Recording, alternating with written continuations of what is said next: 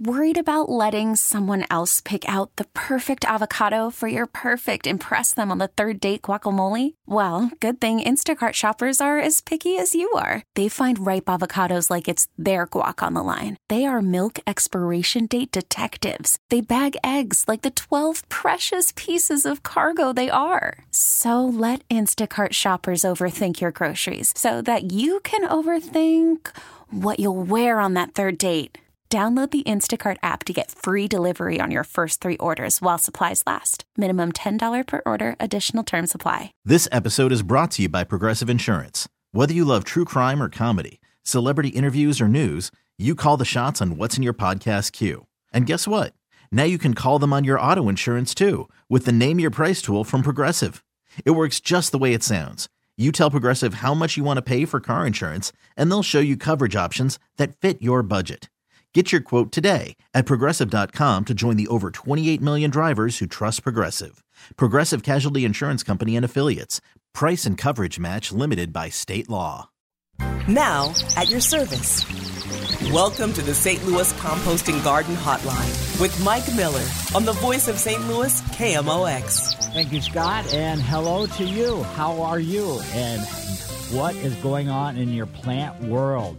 If you'd like to talk about it, you can simply call 314-436-7900 or 1-800-925-1120. Leading off every Saturday morning will be the Good Gardening Stroll, and that will be after just a sort of an introduction. Afterwards, we'll discuss what's impacting your trees, your perennials, that hillside, shrubs, lawn, ground cover, and anything planted in the outdoors. Or else we can step inside your house and take a look at your tropical world. From routine care and maintenance, pet impact, and specifically talking maybe about potting mixes or improving your soils, or pruning, insect troublemakers, suspicious growth or spots, transplanting, taking cuttings, and beyond. I'll share my knowledge to help you make good decisions on what action is needed or should be considered. Remember, this is your show, and I certainly appreciate you having me in your plant world. Another very important player is James. He's producing today. He answers the phone and pushes all the buttons. So when you call, James just needs your first name, and that's pretty much it. By the way, I'm Mike Miller. I've been hosting the Garden Hotline since 1994. And besides, on Saturday morning, we can get together at your home, and I can take a look at your plant world with an on-site consultation, which I call a walk and talk. You can go to my website, MikeMillerDesigns.com, and on the home page, there will be my email address, which is mmillerdesigns22@gmail.com, or my phone number's there as well. Well, let's get strolling. This walk is brought to you by St. Louis Composting, 636-861-3344. Stepping out the back door, ooh, starry, early morning. The moon, well, it's past full now, but it still looks pretty good. The stars I'm talking about on this starry morning were not in the sky, but on the lawn, the cars, the tree leaves, the tree branches, all kinds of other things as well. The frost was unbelievable, and it was so sparkling. It was absolutely fantastic. And today I decided to take a trip down, to Wilmore Park for a chilly walk. Wilmore Park was established in 1947, actually 2 years before I was even born, so it's been there for quite a while. And it runs along Hampton and River des Peres. There's a fence that separates the two. And, boy, this park is just, it runs and keeps going and keeps going. And on the east end, you're greeted by tennis courts, and then first of numerous pavilions, a mixture along the parkway of numerous trees, from conifers and deciduous, some older and mature, others like teenagers. Lots of wide open lawn areas, ball fields. There's an equipment building, and there's North Lake, which is a public fishing area, and that's St. Louis Parks working with the Missouri Conservation Department. this is where the roadway ends, and the park keeps going way beyond that, and with walkways and headed towards the playground. This park is unbelievable as far as the options there is. Lots of benches and just recreation type circumstances. But it's near where Tracy and I live. And when we drive by it, it's really not used as much as you would think it would be. But I guess it's location or whatever it is, or maybe it's just when we're driving by, it's not the time when a lot of people are there. The playground is really unique. There's a fountain near it, and as I said before, the North Lake, you can do some public fishing if you like. So if you have any questions, concerns, or comments, 314-436-7900 or 1-800-925-1120. And we'll be back after these messages. Local news and information direct to your smart speaker. Just say, play KMOX.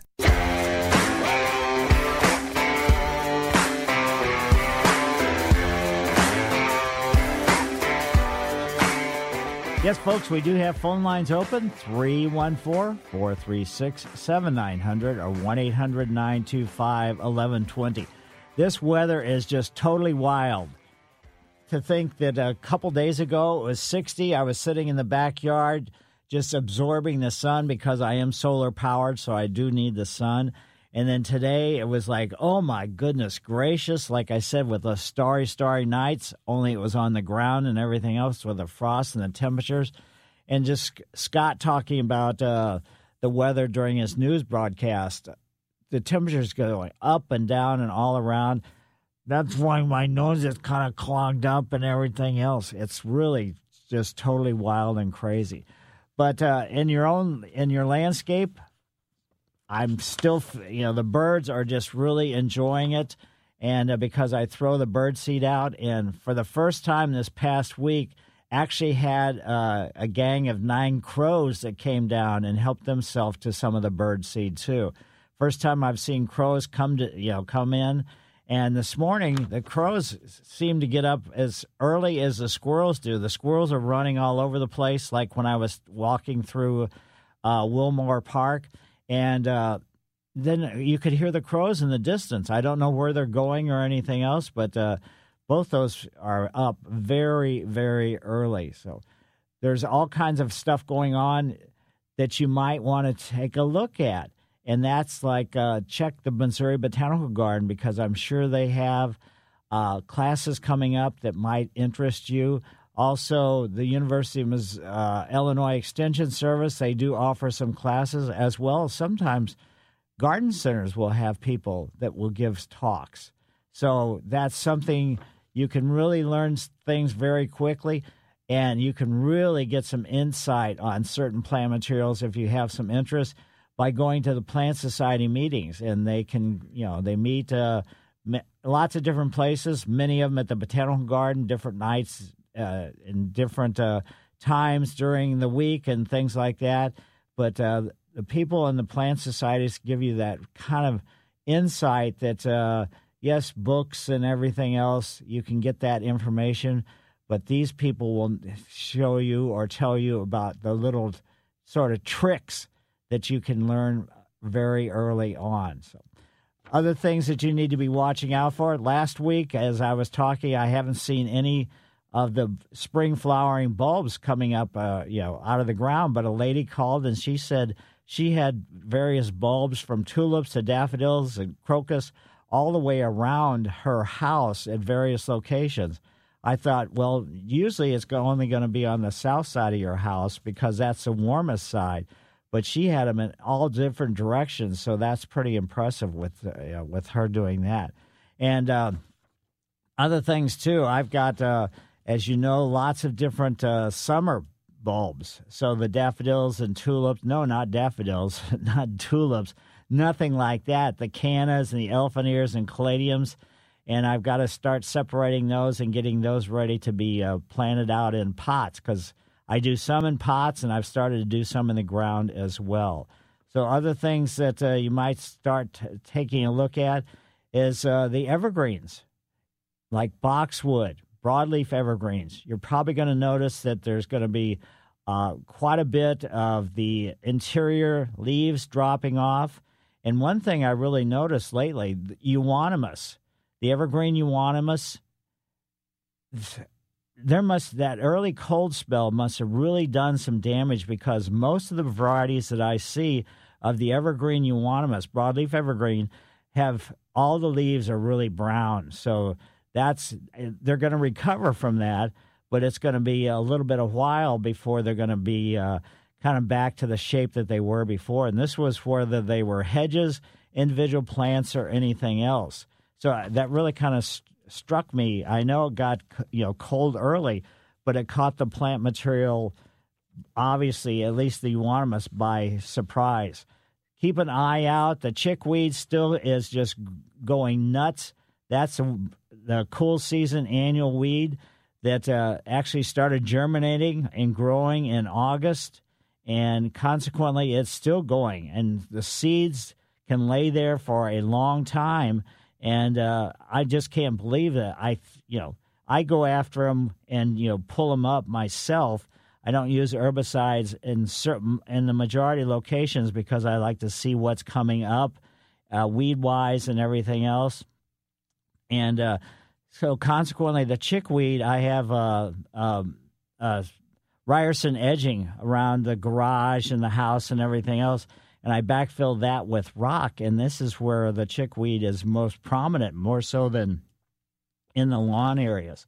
I did last week, I talked about cutting my grass. I did cut my front lawn and backyard.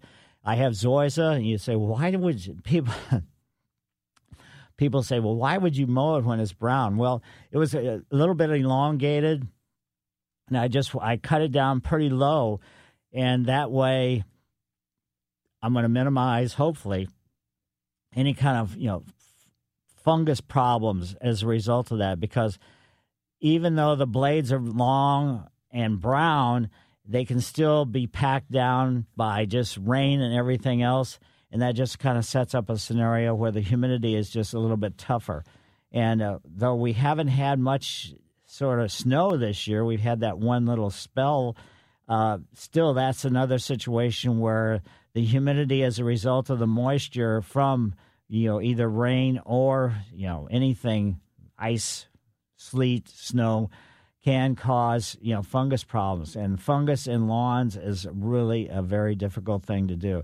If you do have any trees that branching wise that you want to do some pruning, yes, you're probably better off to do the pruning on the majority of them, except the maples. They prefer maples and beeches and birches. They like to be pruned in the summertime, but the majority of the other trees can be pruned better before the new growth begins. So consequently, you want to get out there and do some pruning.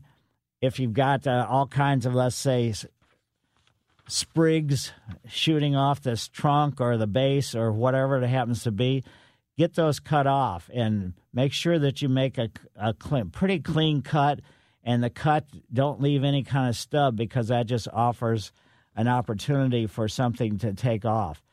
And also, this time of year is a good time to sort of check any of the organic or inorganic fertilizers, herbicides, insecticides, or fungicides, to make sure that during this cold spell that we just had, plus the cold spell earlier on, didn't do any kind of damage. So just you can check it without knowing what it's all about.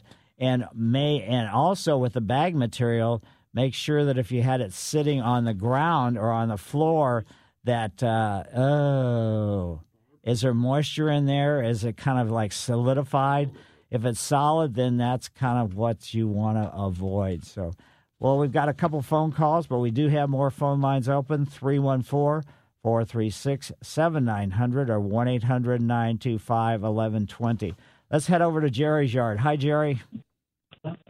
Hey, good morning. Good morning. I'd like some recommendations on some indoor flowering plants that maybe would fit like in a 6-inch pot that is non-toxic to animals, because there's some dogs in the house. And a lot of them I look at, you look up the name and, toxic to cats or dogs if they eat the leaves. You got any recommendations? Yeah, as far as flowering, realize that any of the things that are going to be flowering, you could even try to grow something as simple as geraniums inside. And that's, even though you consider geraniums for the most part a plant that's outside, they do pretty well inside in a nice sunny window. And they, will give you pretty long, extensive flowering periods.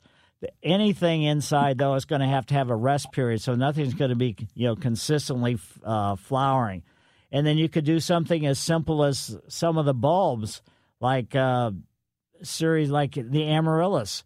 You get about 4 to 6 weeks, maybe 8 weeks, depending upon where it's exposed or where it's sitting and everything else, of a really large flowering circumstance. Then you have the Christmas cactus or the Thanksgiving cactus, which are a tropical type cactus, and I don't believe that those have a toxic type leaf either for your pets.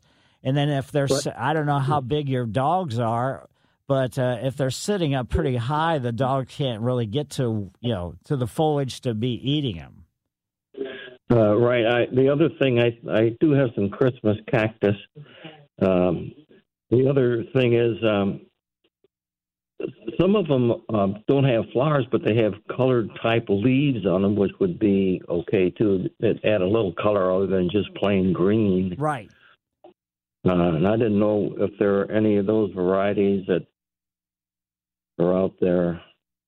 Well, I mean, the crotons, Croton, or codiums. They lots of different kinds of colorful leaves with those.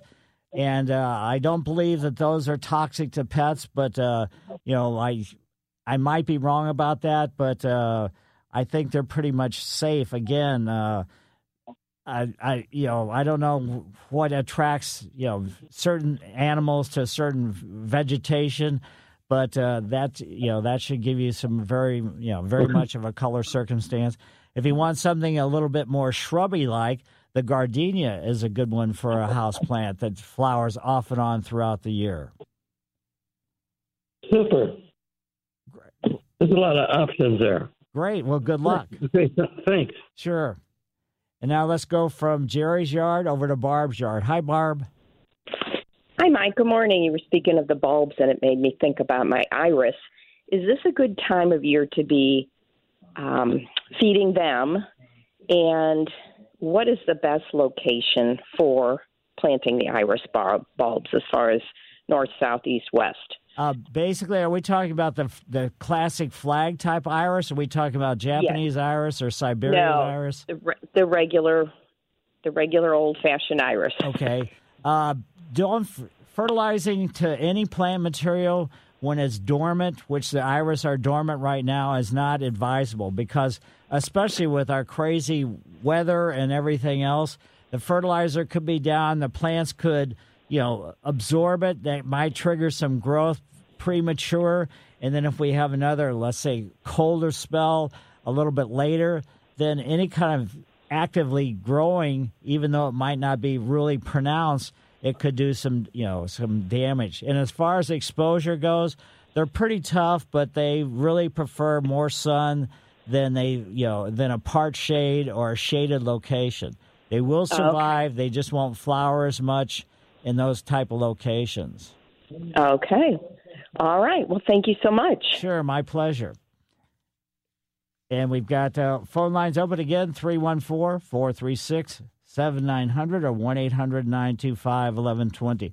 With your houseplants, if they're actively growing and you want to fertilize them, you can fertilize them. You're better off to go with this time of year about half the label rate. So if it says 2 tablespoons per gallon of water, obviously half of that would be just 1 tablespoon. And the stuff, as I said before, outdoors, don't do anything as far as fertilizing goes until you start to see the buds open, whether those buds are for flowering or whether the buds are for foliage, either way. And in another week or two, we should be starting to see some of the very early blooming trees, shrubs, and things along that line. Witch hazel is going to be the first thing that's going to be in flower, and that's really kind of striking and spectacular. This is a time of year, too, that the deer, if you live in a neighborhood where there are deer or where there are chipmunks, voles, mice, rabbits, they are going to be potentially doing some damage to your plant material. So just kind of watch out and be careful with all that. The moles, the ground is still pretty darn cold, so mole activity should be minimal. But if you start to see piles of dirt in your yard, realize that that's mole activity, and what they're doing is they can only tunnel so much, and they have to push some of the soil up to the surface so they can keep going. And the reason why they're going is because they're going after earthworms.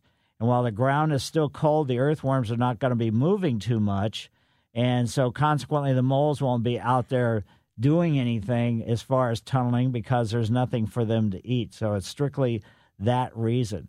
Just realize, too, that fallen leaves keep that debris from building up on your lawn or your plant beds because, again, that creates a moisture circumstance and fungus problems. As we live right across the street from Christie Park, consequently, the prevailing winds are starting to blow the leaves from the park into our yard. And in the past week or so, I've actually had 4 65-gallon leaf plastic bags of leaves, which I take the bags. I don't throw them into the yard waste dumpsters, but I dump out of the plastic bag. So I've filled a yard waste dumpster with all the leaf debris myself. Call from mom. Answer it. Call silenced. Instacart knows nothing gets between you and the game. That's why they make ordering from your couch easy. Stock up today and get all your groceries for the week delivered in as fast as 30 minutes without missing a minute of the game. You have 47 new voicemails. Download the app to get free delivery on your first 3 orders while supplies last. Minimum $10 per order. Additional terms apply.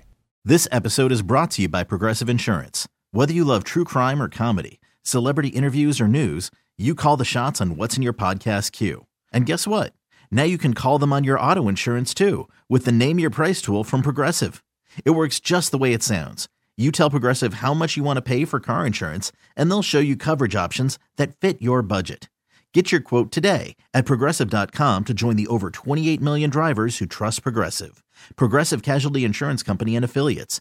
Price and coverage match limited by state law. Hiring for your small business? If you're not looking for professionals on LinkedIn, you're looking in the wrong place. That's like looking for your car keys in a fish tank.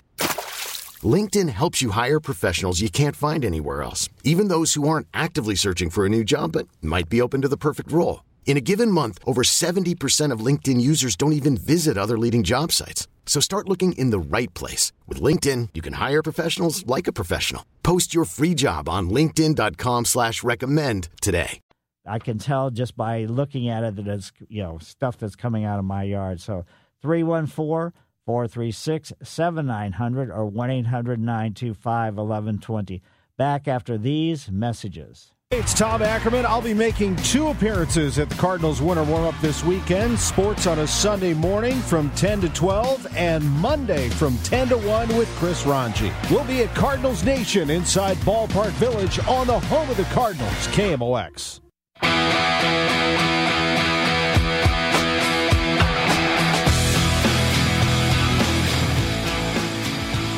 This weather can really have an impact on your soils in the ground, or if you do have pots. I have some pots that I leave out year-round, and consequently, with this freezing and thawing, what it does is the soil contracts, it expands, it contracts, it expands according to the temperature. And then when it's doing that, it's also creating air pockets. Then when it gets cold again, the air pockets are filling up with cold air, and then consequently the plant materials, feeder roots, can have some damage to them. So, and also this time of year, there's not a whole lot to do in your landscape, but one thing you can do is deep root feeding, and that's where you actually take an electric drill with an earth auger, which is a larger drill bit about an inch in diameter, and auger holes around the perimeter of woody plant materials, be it shrubs, be it trees, or whatever, and then backfill those holes with compost. So what happens is you auger a hole, then move in a circular action around. You start about halfway out from the trunk to the drip line, and consequently you auger a hole, then move 2 feet over, auger another hole, backfill, and then that's a very easy way to do. Also, what you can do is on your lawn, if you'd like to, you can just spread some compost on the surface of your lawn. Especially, it doesn't really matter if it's a cool season lawn or a warm season lawn, and just kind of, rake it to smooth it out, and that will just kind of melt it down into the ground. And what that, going back to the deep root feeding, what that does, it doesn't necessarily feed your plant material directly, but it feeds the soil. And healthy soil is the best way to have a healthy, better looking plant material. So keep that in mind also. Mulches, you can do mulching this time of year. And when I worked at the Botanical Garden and English Woodland Garden, this is a time of year where there really wasn't too much going on, but I would be out in the woodland garden, and I would be spreading the mulch this time of year.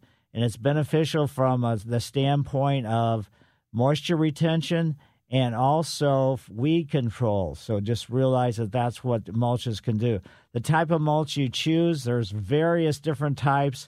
Certain plant material will do better with a certain type of mulch just because of the acidic quality of the mulch versus another, let's say one that's not quite as acidic. So if you've got broadleaf evergreens like azaleas, holly, those type things, or Nandina domestica, heavenly bamboo, anything at all, even though it's not technically a bamboo, it is evergreen, and it will really prefer to have a mulch that is more acid-based. Or something like, let's say, lilacs or clematis, they don't necessarily need the acidity. They, would prefer a more alkaline situation, so you can get a mulch around and put around that type of plant that's a little bit more neutral. So just kind of keep that in mind. Other things that you need to be thinking about just kind of in general is just keep an eye on everything. And if you do, if you haven't had a soil test done, get a soil test done. This is a good time of year to do it. And one of the most important things with a soil test, besides telling you the nutrient level of the plant of your soil that the plant material is growing in, is also going to be your pH. And the soil pH goes from one size, for let's say it's on a scale of 1 to 14. 7 is neutral. Anything below 7 is acidic. Anything above 7 is alkaline. And to do a home test as far as checking your soil pH, it's kind of really a waste of time and effort. But if you want to go ahead and do that, that's fine. But just realize that the analysis is not going to be as good as a real soil test. And soil tests are not really all that expensive. And keep in mind that the soil test will tell you, watch out if you've been doing the same kind of fertilizing for an extended period of time, that you might have extravagant levels of certain nutrients built up where you think you're really helping your plant material by fertilizing. You may be doing, let's say, to the disadvantage of the plant material by using the same fertilizer, whether it be even like triple 12. The last two numbers are phosphorus and potassium. And those two nutrients have a tendency and will stay in your soil for extended periods of time. And they build up, and they build up, and they build up. Where the first number, the nitrogen, only stays viable for the plant material for a few days, and then it becomes a gas and goes up into the air. Now, when we do have lightning storms and things like that, then the nitrogen comes back down. That's why after rain, a lot of times things kind of sparkle a little bit, simply because they're getting a nice, let's say, a nice bath or shower of nitrogen. Soil texture is really important as well. So what that is just whether the percentage of sand, silt, clay, all those kind of things make a really difference. And the texture is really crucial as far as the ability of plant material to send out the feeder roots.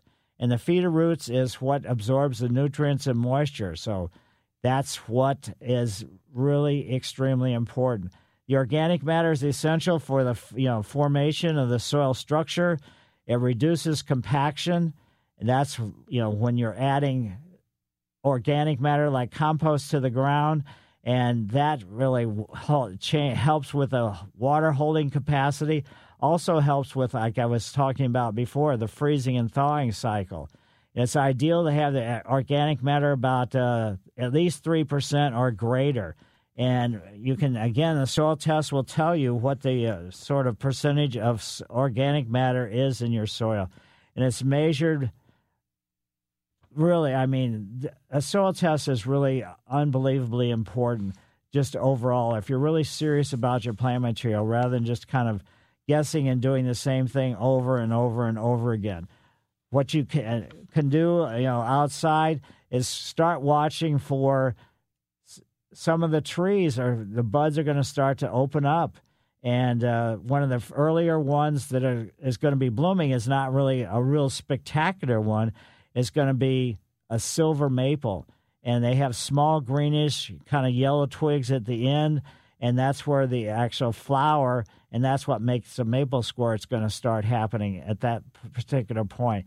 So 314-436-7900 or 1-800-925-1120. I'll be back after these messages. This is the St. Louis Composting Garden Hotline with Mike Miller on the voice of St. Louis, KMOX.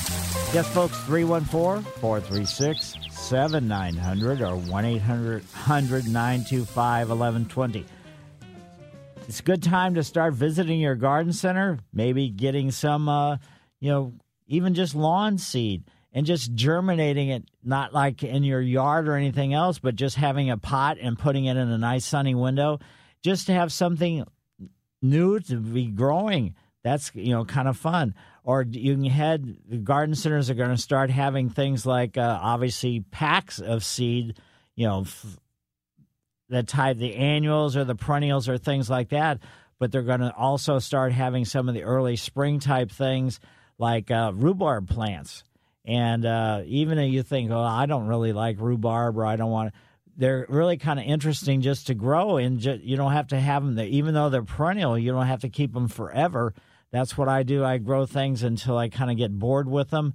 And then consequently, then I just put them in the yard waste dumpster and, go on to something else. Let's head over to Jean's yard now. Jean, how are you? I'm good. How are you? Very good. Hey, I have 2 tulip trees. They're up in the country, and we built a wall, so we had to put like 2 foot of soil up, and I know it's up the trunk. Are those for sure goners, or should I keep watering them? And now, are these true tulip trees, or are you talking about a magnolia that many people call a tulip tree? No, these are true tulip trees. Yeah, I mean, they're a little bit tougher. I don't know what's the diameter of the trees?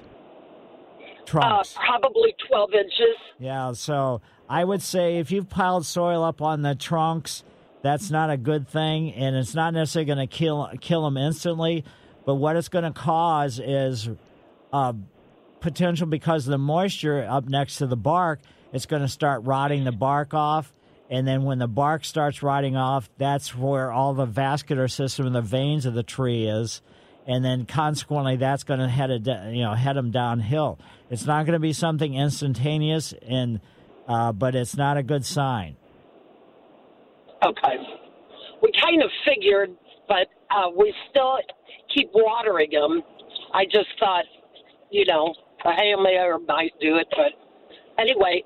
Okay, well, thank you very much. Yeah. And you have a good day. I mean, they're tough trees. You don't have to really do any additional watering, just because the soils on them are just, and just kind of in general.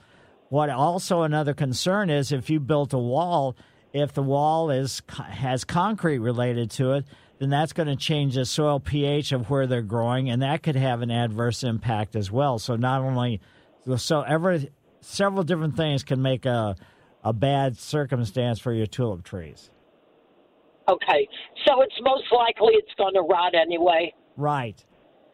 And again, they're not going to die within the next few years. It could take several years before they do, but you're just going to notice that the activity as far as the new growth and the extension of the branches and things along that line, it's going to just start diminishing.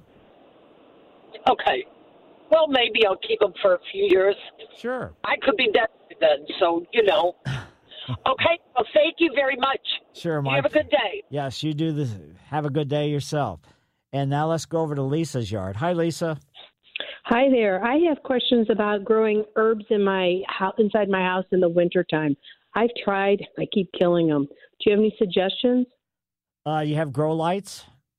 No, just windows. Yeah, just windows. Even south-facing windows is probably not going to be enough sunlight to actually, to make them do anything at all as far as growth-wise. In theory, you should be able to do it, but just watch out when you're growing. I'm assuming you're growing them from seed. Is that what you said?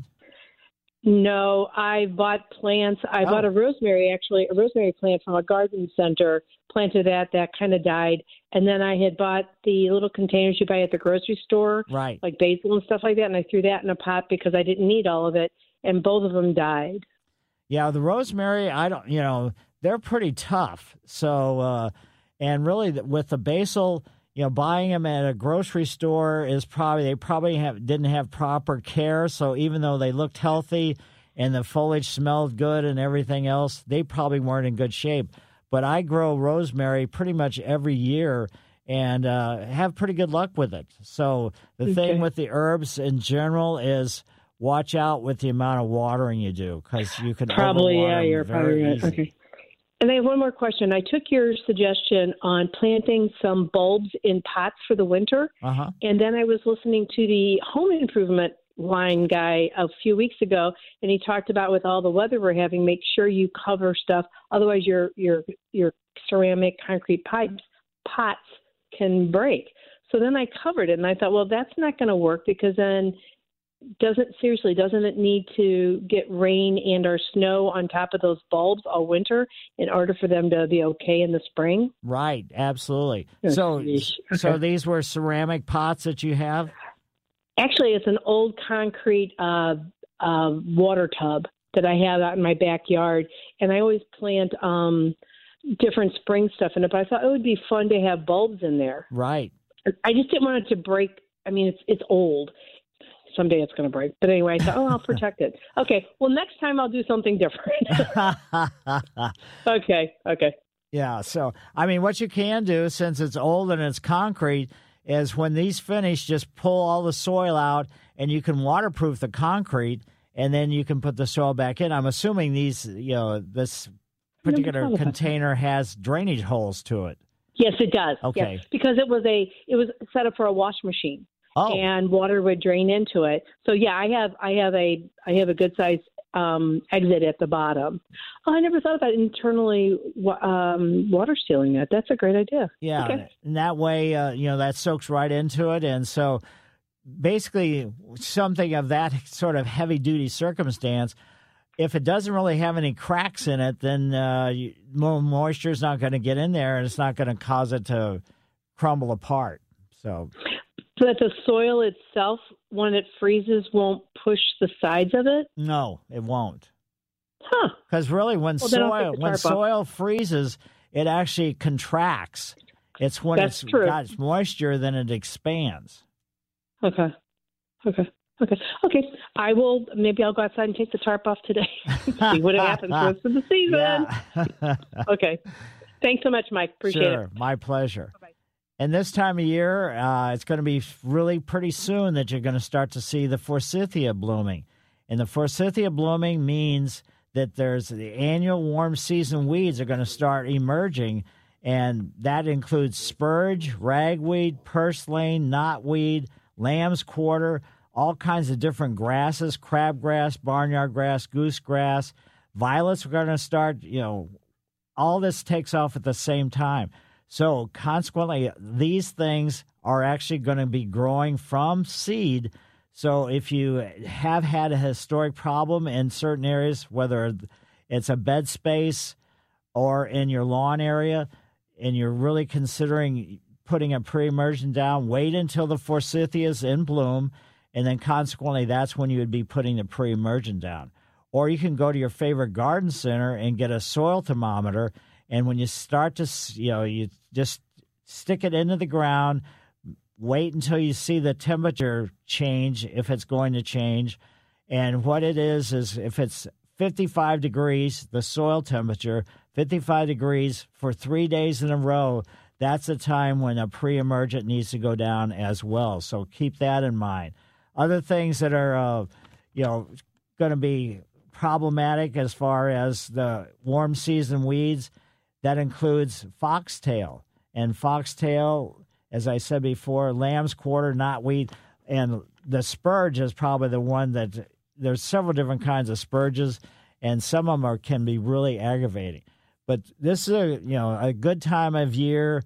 This morning probably would, if you got up early and got to see that sparkling stuff all over your lawn and your car windshields and everything else, it's really kind of neat. But you can head out and just kind of wander around in your yard and start looking for buds expanding, and that's when you're going to be wanting to take action related to several different factors depending upon what type of plant it really is. And as I said earlier, if you have a euonymus and you start to see, it's a broadleaf evergreen type of euonymus, and it's all brown, that's not a good sign. So Mike Miller, KMOX Garden Hotline. I will be back after the news.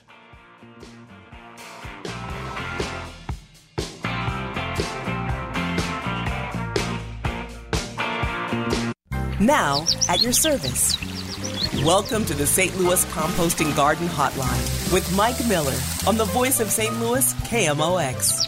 Thank you, Scott. And this is the KMOX Garden Hotline second hour, which will have the tip of the trowel, which is a special recognition of an individual, group, or situation that's made an impression on me this past week. And it's brought to you by St. Louis Composting, 636-861-3344.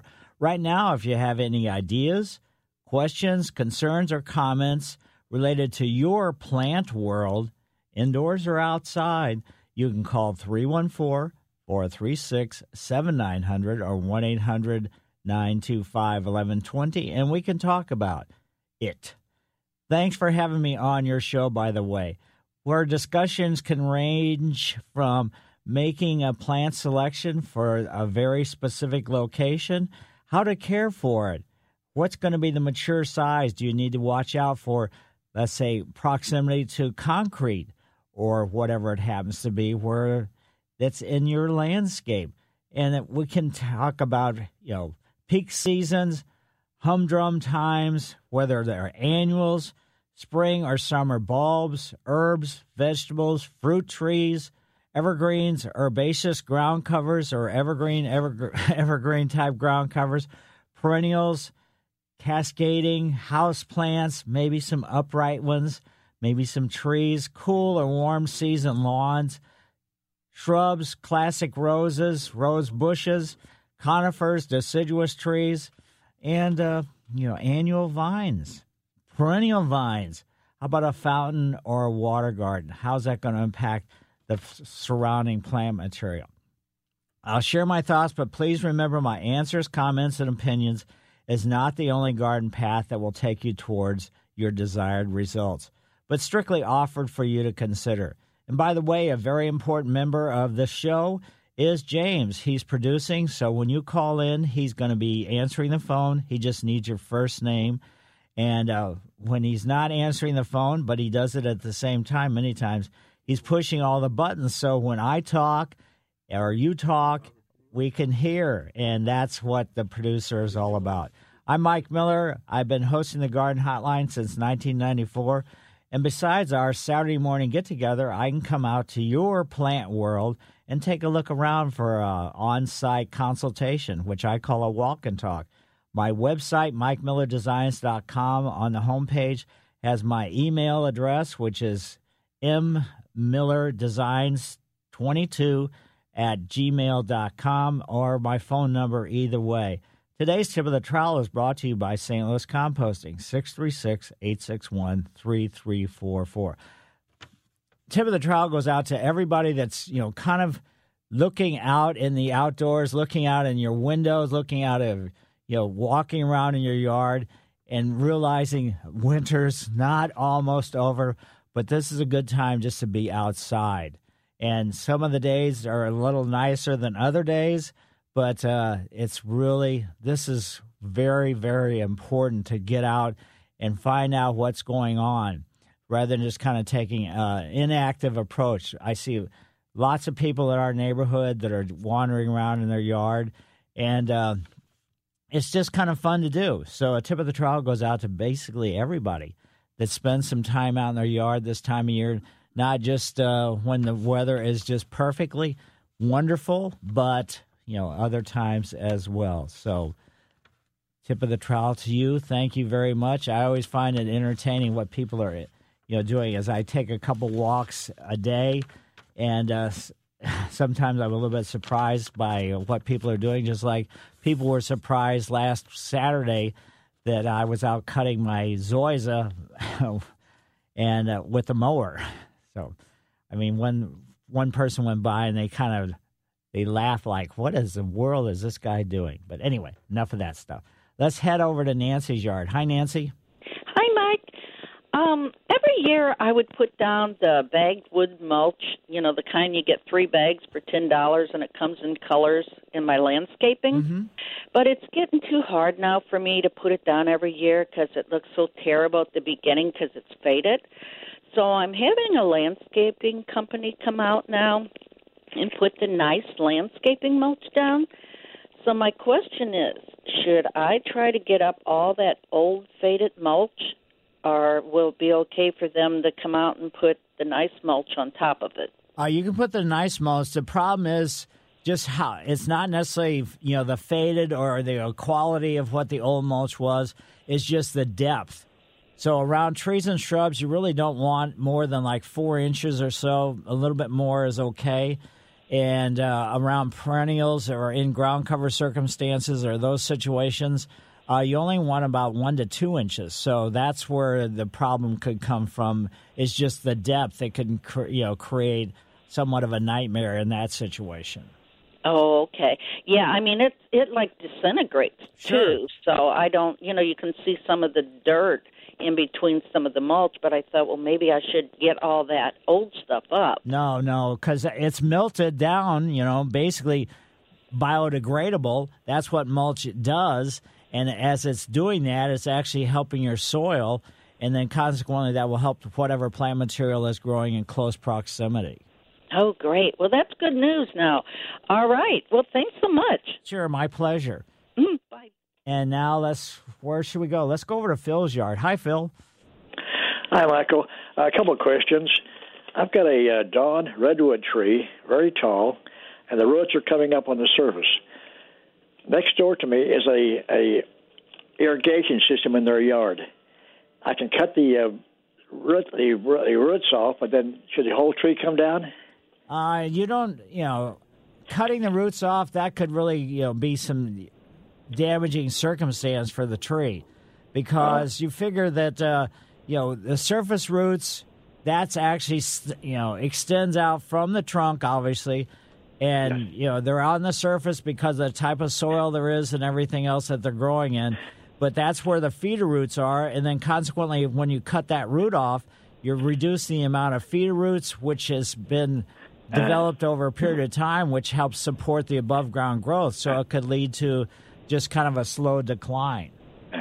Yeah, we're kind of worried about the irrigation thing next door might be damaged too, so I guess the tree should come down then, really. Well, It's unfortunate, but yeah, I mean, I'm not saying you should, but and just realize when you take the tree down, even if you grind the stump out, that location is going to be very difficult to have anything grow. I got you. Okay, I had a burning bush I cut down about a little over half. Can you put paint on the stubble or where the cut was to seal it? No, that's not necessary. Days of old, it used to help, but that's when paint that was used for that sealer had lead in it. Since the lead was taken out from the environmental standpoint, that it's cosmetic, it doesn't do anything, you might as well just leave it. Or you can put some color on it, but it's not going to help do anything for the plant. I'm going to try one real quick one here. I've got some orchids, and they're starting to get new blooms on it now. I'm out of the regular spray for the leaves, and I've got some that's the original bottle had 0.2% nitrogen and phosphate and potash, but the new container I have, the soluble stuff, has 58% phosphate and 8% potash. But it calls for one quarter ounce of food per quart. Will that still work okay? Yeah, it should, but maybe I would say probably rather than going with the label rate, do about half what the label rate is. Oh, okay, we'll do. All right, thank you. Sure, my pleasure. Thank you. And why don't we go ahead and take a break, and when we come back, we'll be talking with Bob, Karen, Paulette, and Richard. We go where you go. 1120 AM, 98.7 FM, KMOX.com.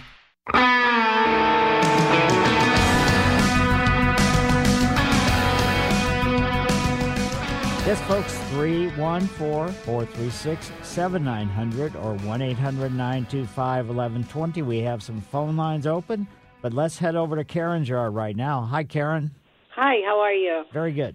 Good. I have about a 12 to 15 foot stretch of perennials above a wall in my backyard, and this is a chronic problem all summer, but I'm looking out, and even though I mulched it in the fall, the wild onions are pretty much everywhere on that part, and then as the perennials start coming up, they're difficult to get rid of all summer. I'm wondering if there's anything I can do to them now. You could try an herbicide. What you might do is go out and can you get up on top of the wall where these are growing? Okay. No, step on the wild onions and then actually get some herbicide. I don't know if you're anti, the ones that you can. Yes. Yeah. But and just paint it right onto the onions. And by opening up those wounds, then that should help get the wild onions under control. I see, and that won't hurt the perennials because I'm only doing it to the foliage on the onions. Exactly, right. That's why you want to do it before the new growth begins on your perennials. But, yeah, the onions are prolific. There's one yard I walked by the other day, and I was surprised at how many they had. Exactly. Well, thank you so much. Sure, my pleasure. Bye. And let's go now to Paulette's yard. Hi, Paulette. Hi, how are you today? Very good. I have a question. You were talking about rosemary before. Can you bring rosemary inside? Well, I grow mine inside. Okay, what do you do? Because I have lost it every year. I have it, basically it's in an east-facing window, and that's pretty much it. It's a cool window. You talked about watch the water. What does that mean? Well, you just don't want to overwater. Okay, that's, alrighty. With the herbs, they're much better off underwatered than overwatered. I've lost it every year, and I wonder what I'm doing that I'm losing it. It turns sort of grayish and dead. Yeah, that's not a good sign. But no, it isn't a good sign. Just watch, the inside of the pot when you first get it. Just it should be, the potting mix should go all the way to the inside of the pot that they're growing in, and then let it shrink and have a gap in between the potting mix and the soil before you do any watering, and then don't water again until that gap returns. And what I do with mine too is I watch it right at first to see that, but also when it's the gap has been formed, I lift the pot to see how heavy it feels. And then rather than looking at it, because it overgrows the edge of the pot and it's kind of tough to see sometimes, then I just go by the weight of the pot. Then I water it really well, and a little bit of, if you don't have any kind of wrap, a little saucer underneath it. Right, I have that. Okay, so that's not sitting directly in the water. Right. Okay, yeah. So you're doing everything. It sounds like right, but and I'm assuming they're in a sunny window. As much as what we can get, yes. Yeah.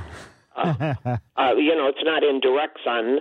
I don't have direct sun, but I have it where it is light. And it was doing well, and then all of a sudden, part of the plant it died. So I cut yesterday, I pulled some of that away from the ground and cut that off. Is there any hope for the rest of that plant? Well, it's hard to say. If it's off a single stem, then it may be that you got a root system. But also another thing I do, I rotate my pot a quarter of a turn every day. Oh, okay. So, all right. Okay, all righty. Well, I'll try. I love rosemary, and I love the plant. And I had wondered if it's possible to bring it inside at all. Yeah, I mean, if it's in the ground, don't dig it up out of the ground and bring it inside, but leave it in a pot, and then you can bring it in a pot inside. Right. Okay, all righty. Thank you so much, and you have a good day. You do the very same thing. Thank you. Bye-bye. And now let's go over to Richard's yard. Hi, Richard. Hey, Mike. I've got a 20-foot arborvitae in the backyard that I decorated for Christmas. How long can I leave the lights on that thing? The only thing, the worst thing that could possibly happen is, depending upon what type of lights you put on it, is if the light bulbs, even though they're indoor, outdoor, whatever it happens to be, if they get hot, then that could do a little bit of damage from an aesthetic standpoint. But you can leave them on for quite a period of time if there's no heat problem related to the light bulbs, then nothing else is going to make much difference. The next question is, can I leave them on all year?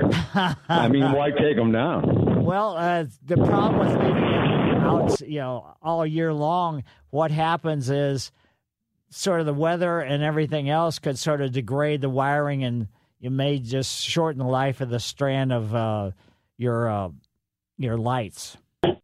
So the danger is to the lights, not to the tree. Right, exactly. Okay, thanks very much. Sure.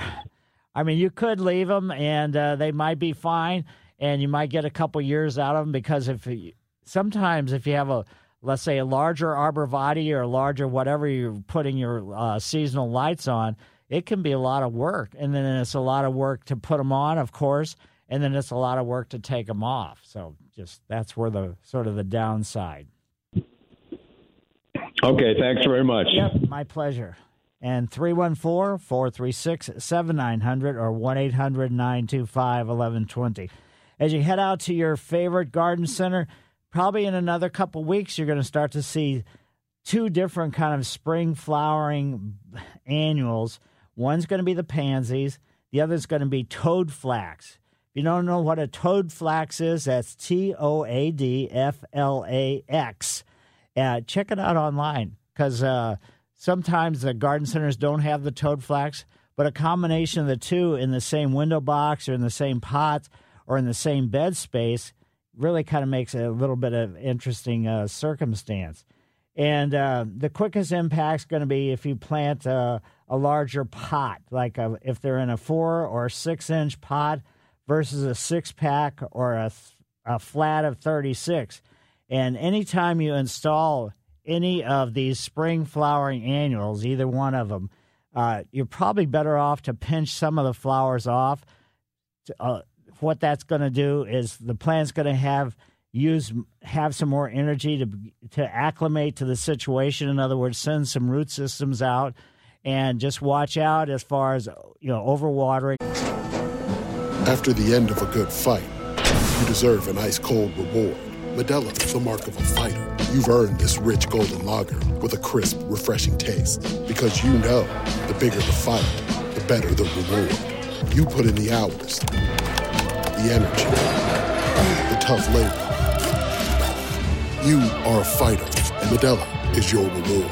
Modelo, the mark of a fighter. Drink responsibly. Beer imported by Crown Imports, Chicago, Illinois. Calling all pop culture enthusiasts. Are you obsessed with all things celebrity? Do you live for the drama, the laughs, and the unexpected moments that unfold on social media?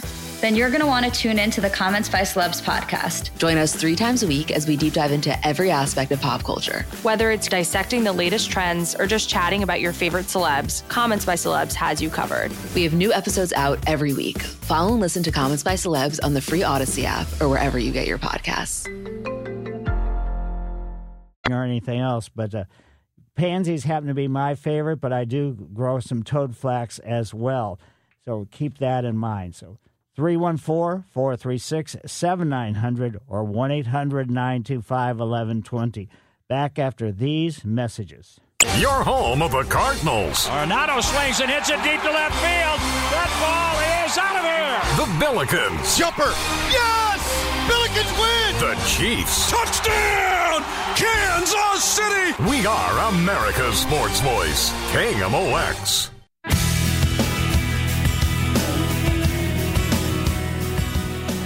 (314-436-7900) or 1-800-925-1120. We've got some phone lines open, but right now let's head over to Mary's yard. Hi, Mary. Hi, Mike. Hi. Mary. Happy New Year. Same to you. I have a dilemma. One of your callers earlier had inspired me to dig up my lantana, my one yellow lantana, which, of course, I put in a sunny window in the house, and it's doing well. Really? What I like about lantana, of course, is, when you brush against the foliage, it has that lovely aroma. Right. Now, here's the dilemma with my lantana in the south window. When you rub the leaves, they smell like kerosene. I know you probably can't solve the problem, but it is an unusual dilemma for me. Well, when it's outside, how does it smell that? It shouldn't smell that much different. I know it shouldn't, but outside it has that lovely aroma on the foliage. So I'm just, I know you probably can't solve the problem, but I just was curious. Maybe sometime when your other caller who's successful with lantana, maybe if she's listening, she can check her foliage and see if it's me or what. So anyway, I don't expect you to be able to solve the problem, but I just wanted to mention this. That's kind of interesting because I can't, it's just surprising there's going to be that much of a change from the smell outside. Unless when you're outside, you're smelling all kinds of other, let's say, atmospheric type things. No. I've grown lantana along. No, I'm just saying. I wondered if the true sunshine had anything to do with this. Well, we'll never know. Yeah, when it's inside, it's going to be in the true sunshine anyway, even if it's behind a window pane. I know. So. Anyway. That's my comment, and I hope you have a good week. Okay. Thank you very much. Thanks.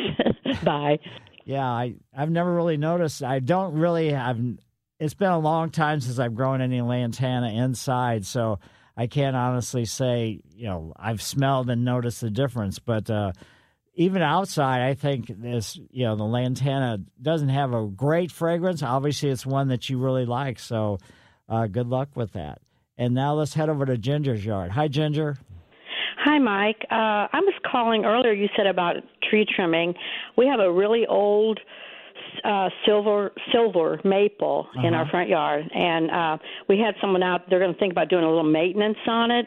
Would say in March? Is that too soon to do it or not? Well, generally with the maples, they prefer to be pruned when the weather is a little bit warmer, kind of a summertime situation. So, but there's, the problem with it doing it in the time that you're speaking of is the amount of sap flow.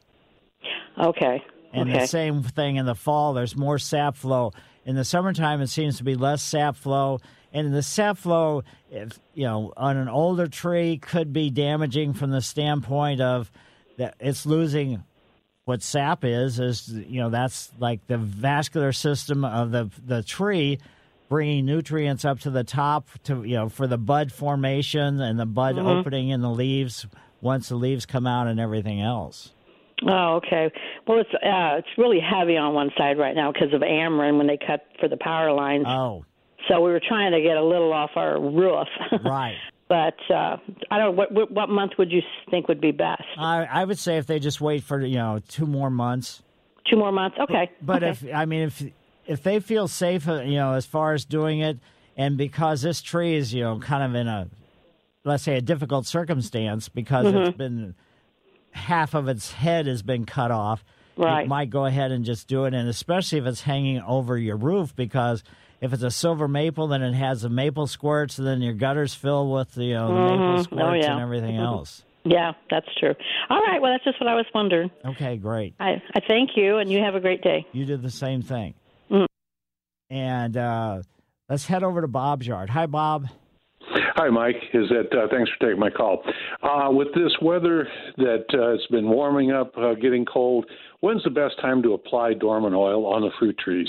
Basically, while they're still dormant. So look at the temperature on the label and just make sure that on the day that you do the application that it's within that temperature range. And that's about all you really need to worry about. But the dormant oil is really a really good thing to do as far as, let's say, killing lots of different kinds of insects that are either eggs or larvae or pupa that are on the stems or branches of your trees. Okay, great. Thank you very much. Yeah, and if you end up don't use it, and for anybody that doesn't apply the dormant oil, it's something that you apply during dormancy. There is a lightweight horticultural oil that you can apply after the new growth begins. So that's another thing that you could do as well. Great. Thanks again, Mike. Yep. And this time of year with the spring flowering, if you planted some of the smaller bulbs like the snowdrops, the grape hyacinths, the crocus, and things like that, they are going to be the first ones because they're smaller bulbs. You only plant them an inch or two deep versus the daffodils, tulips, or hyacinths, regular hyacinths, which go down 4 inches or so. So you can remember that the smaller bulbs are the first ones that are going to erupt and start to, foliage is going to start showing up. And then that's, again, when you start to fertilize, as soon as you start to see the foliage coming up. And you could use a bulb booster, or you can use an all-purpose type of fertilizer as well. And you can feed as long as the plant is growing, either flowering or foliage growing or anything else, every 2 to 3 weeks. Probably every 3 weeks is going to be a little bit better. And once the foliage on your spring flowering bulbs start turning yellow, then you can go ahead and just stop fertilizing because it's not going to be to the advantage of the plant material. And this is a good time of year to think about some of the things that you may be wanting to add to your landscape. Maybe some plants that are going to attract the butterflies. Or how about a rest stop for the hummingbirds? Or I guess it's not really a rest stop. It's more like a fast food stop. And maybe adding some colorful vines or, all kinds of different things like that can really make a huge impact.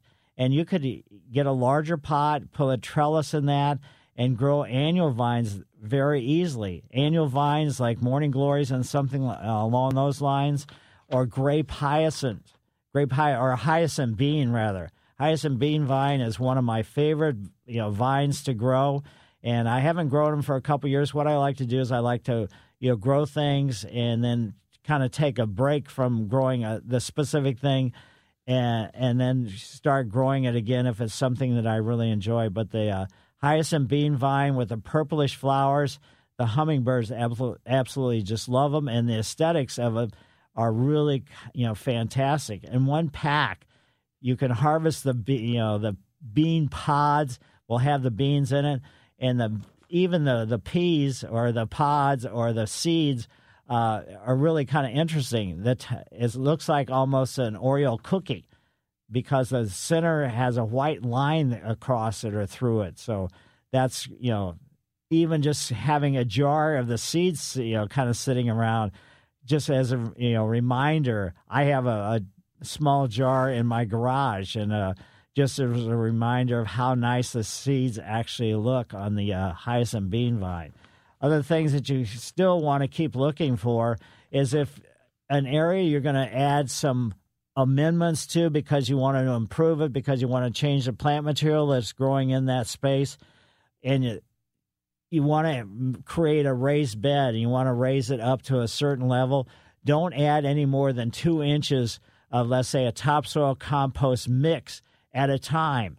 And then you work that into the existing soil, and then add 2 more inches, and then work it together, and then add 2 more inches if you're going for a total of 6 inches to raise a bed, rather than dumping 6 inches on the ground or in the space all at once and working the soil as a result of that. So just be patient. And also with some of the areas, if you're going to be developing an area for a specific type garden space, whether it's a butterfly garden or whatever it happens to be, herb garden or anything else, just be patient and maybe wait for a full year after you already improve the soil before you actually do much planting, because you're going to be battling weeds, you're going to be battling circumstances that you didn't even realize what was going on. And that's kind of the important part of being patient and not just being desperate to get something done. And what you're going to need for about every 100 square feet of garden space, you're going to need about 2 cubic yards of total, amendments to raise this, bed space up. So just keep that in mind. Let's head over to Cindy's yard. Hi, Cindy. Hey, good morning. Good morning. Good morning. I have a coral honeysuckle that we have put next to an ornamental gate that goes to nowhere. It's just a gate that's standing up. My husband has it supported, and I would like you to tell me how to prune that honeysuckle. Do you want to prune it? You don't have to. I don't have to prune the honeysuckle? No. You're talking about the honeysuckle vine, right? Honeysuckle vine, coral honeysuckle vine, and it gets very, very top heavy. So that's going to be its natural habit. So basically, there's more. The top, however high it can go, that's going to be the most light, and that's going to be basically shadowing the area down below, so it's going to look skinny where it's coming up out of the ground. Okay. And so, I mean, you can prune it, but there's no reason to. It's going to change its overall impact or look for a short period of time, a couple of years, but then it's going to be back to where it is again. Okay, great. So it flowers for a while, and then it kind of goes back and it doesn't flower, and then it flowers not very full. There's not very many flowers. Is there something that I need to amend with this, the core? No? Okay. That's kind of the genetics of the vine type honeysuckle. So I haven't grown that particular one, but I've grown the red trumpet honeysuckle, but the first, let's say, burst of flowers is always going to be the biggest, and then a rest, and then each time it flowers again is going to be less flowers. Okay. May I ask another question? Do you have time for that? Sure. Okay. A long time ago, my father brought some lily of the valley from his mother's yard in the city, and it's gone. We live on 2 acres, and So it's gone from place to place a little bit, but I have it growing in a very, very shady place, and it's really there's a big stand of it. So I want to know if it actually needs deep shade, or could I put it in a place where there's a little bit moderate shade? Yeah, and that'll grow in a part shade circumstance as well as in the deep shade. The advantage of it is that it grows in deep shade and can get thick and dense and everything else, but it doesn't have to have that. It doesn't have to. Okay. What about wild ginger? It's pretty much the same thing. Okay. I can put it in a little more moderate shade. Right. Okay, because it's far away from my house. I want to see it more because I love these little plants. Right. And so, okay. Just make sure that the amount of, if there is any kind of direct sun that's going to hit this location, whether we're talking about the lily of the valley or the wild ginger, that you don't want the afternoon sun striking them. Great. Okay. Thank you very much. Yes, my pleasure. Okay, good. Mike Miller, KMOX Garden Hotline. Jennifer will be talking to you as soon as the break is over. This is the St. Louis Composting Garden Hotline with Mike Miller on the voice of St. Louis, KMOX. Yes, back to the phones we go, but if you do have a question, concern, or comment, 314-436-7900 or 1-800-925-1120. Let's head over to Jennifer's yard. Hi, Jennifer. Good morning. Mike, I have two questions for you. One is it too late to trim back a Rose of Sharon? And secondly, I have an indoor peace lily, large peace lily plant, and it continues to grow beautifully, but I keep getting like one total brown leaf, and I don't know what the brown leaf means. Thank you. The brown leaf might be the older leaves, so that's probably just cut those off. As long as you've got a lot of good-looking leaves, that sounds perfect. And, what was your first question? Is it too late to trim back a Rose of Sharon? Oh, no, because anything that blooms in this summertime, which the Rose of Sharon does, you can prune those all the way up until the new growth starts coming out or emerging. So you've got probably another 6 or 8, maybe 4 to 6 weeks, depending upon the weather, before you're going to start to see the buds starting to open. Okay. Should I fertilize inside the peace lily? Yeah, there's no problem doing that. Just the type of fertilizer, you can go to your favorite garden center and tell them you've got house plants and ask them what they have as far as what they would recommend, and then just fertilize half the label rate. Okay, thank you. Yes. And now let's head over to Kathy's yard. Hi, Kathy. Morning, Mike. Good morning.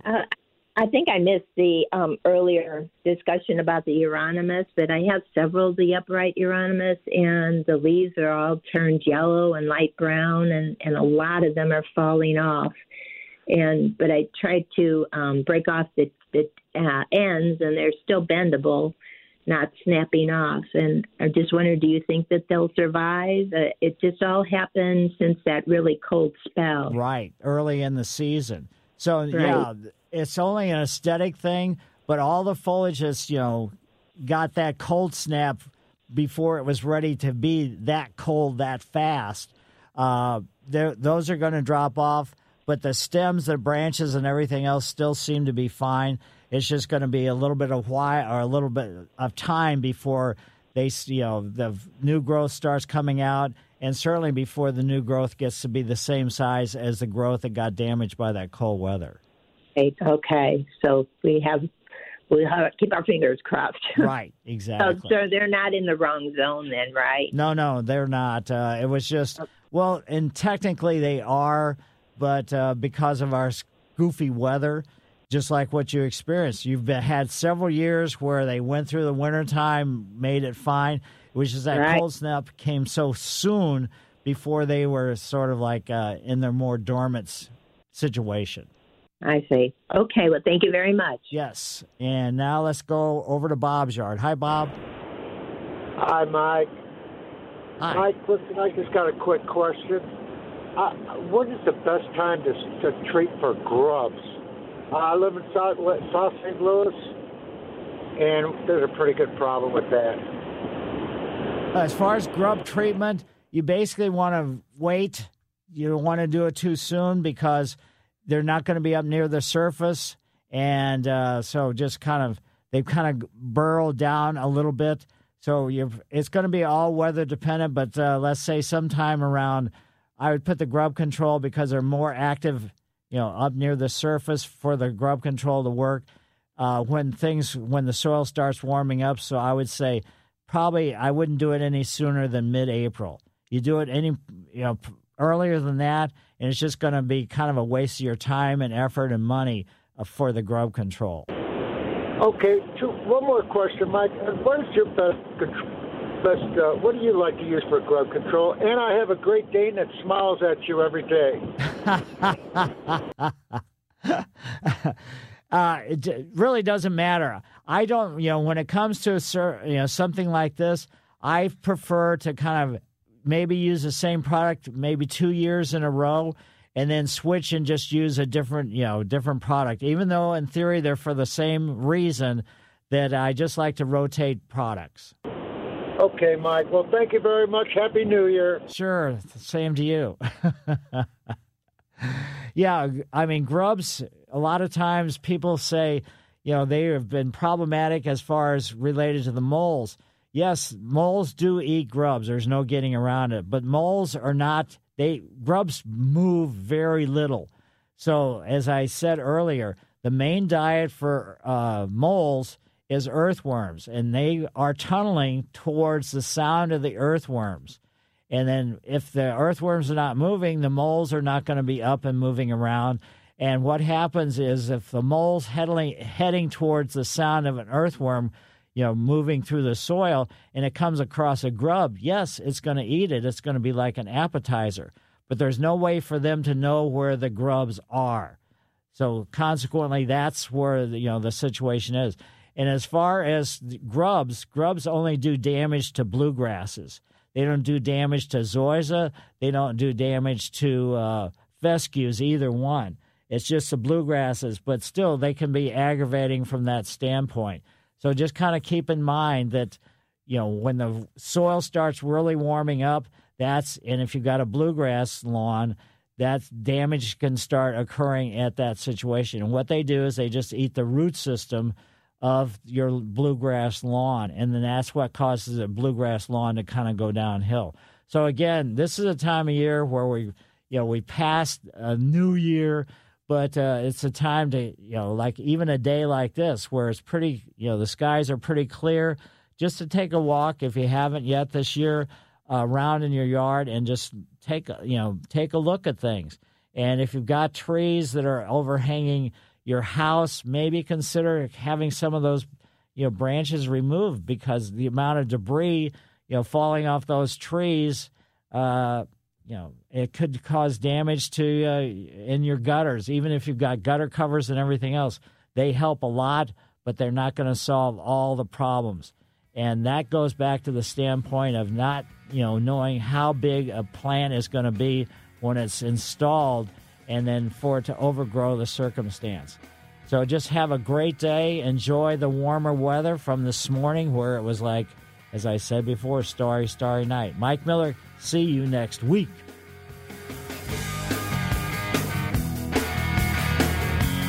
This episode is brought to you by Progressive Insurance. Whether you love true crime or comedy, celebrity interviews or news, you call the shots on what's in your podcast queue. And guess what? Now you can call them on your auto insurance too with the Name Your Price tool from Progressive.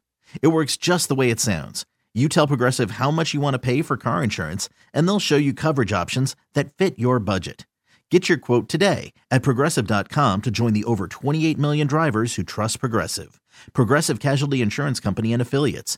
Price and coverage match limited by state law. Calling all pop culture enthusiasts. Are you obsessed with all things celebrity? Do you live for the drama, the laughs, and the unexpected moments that unfold on social media?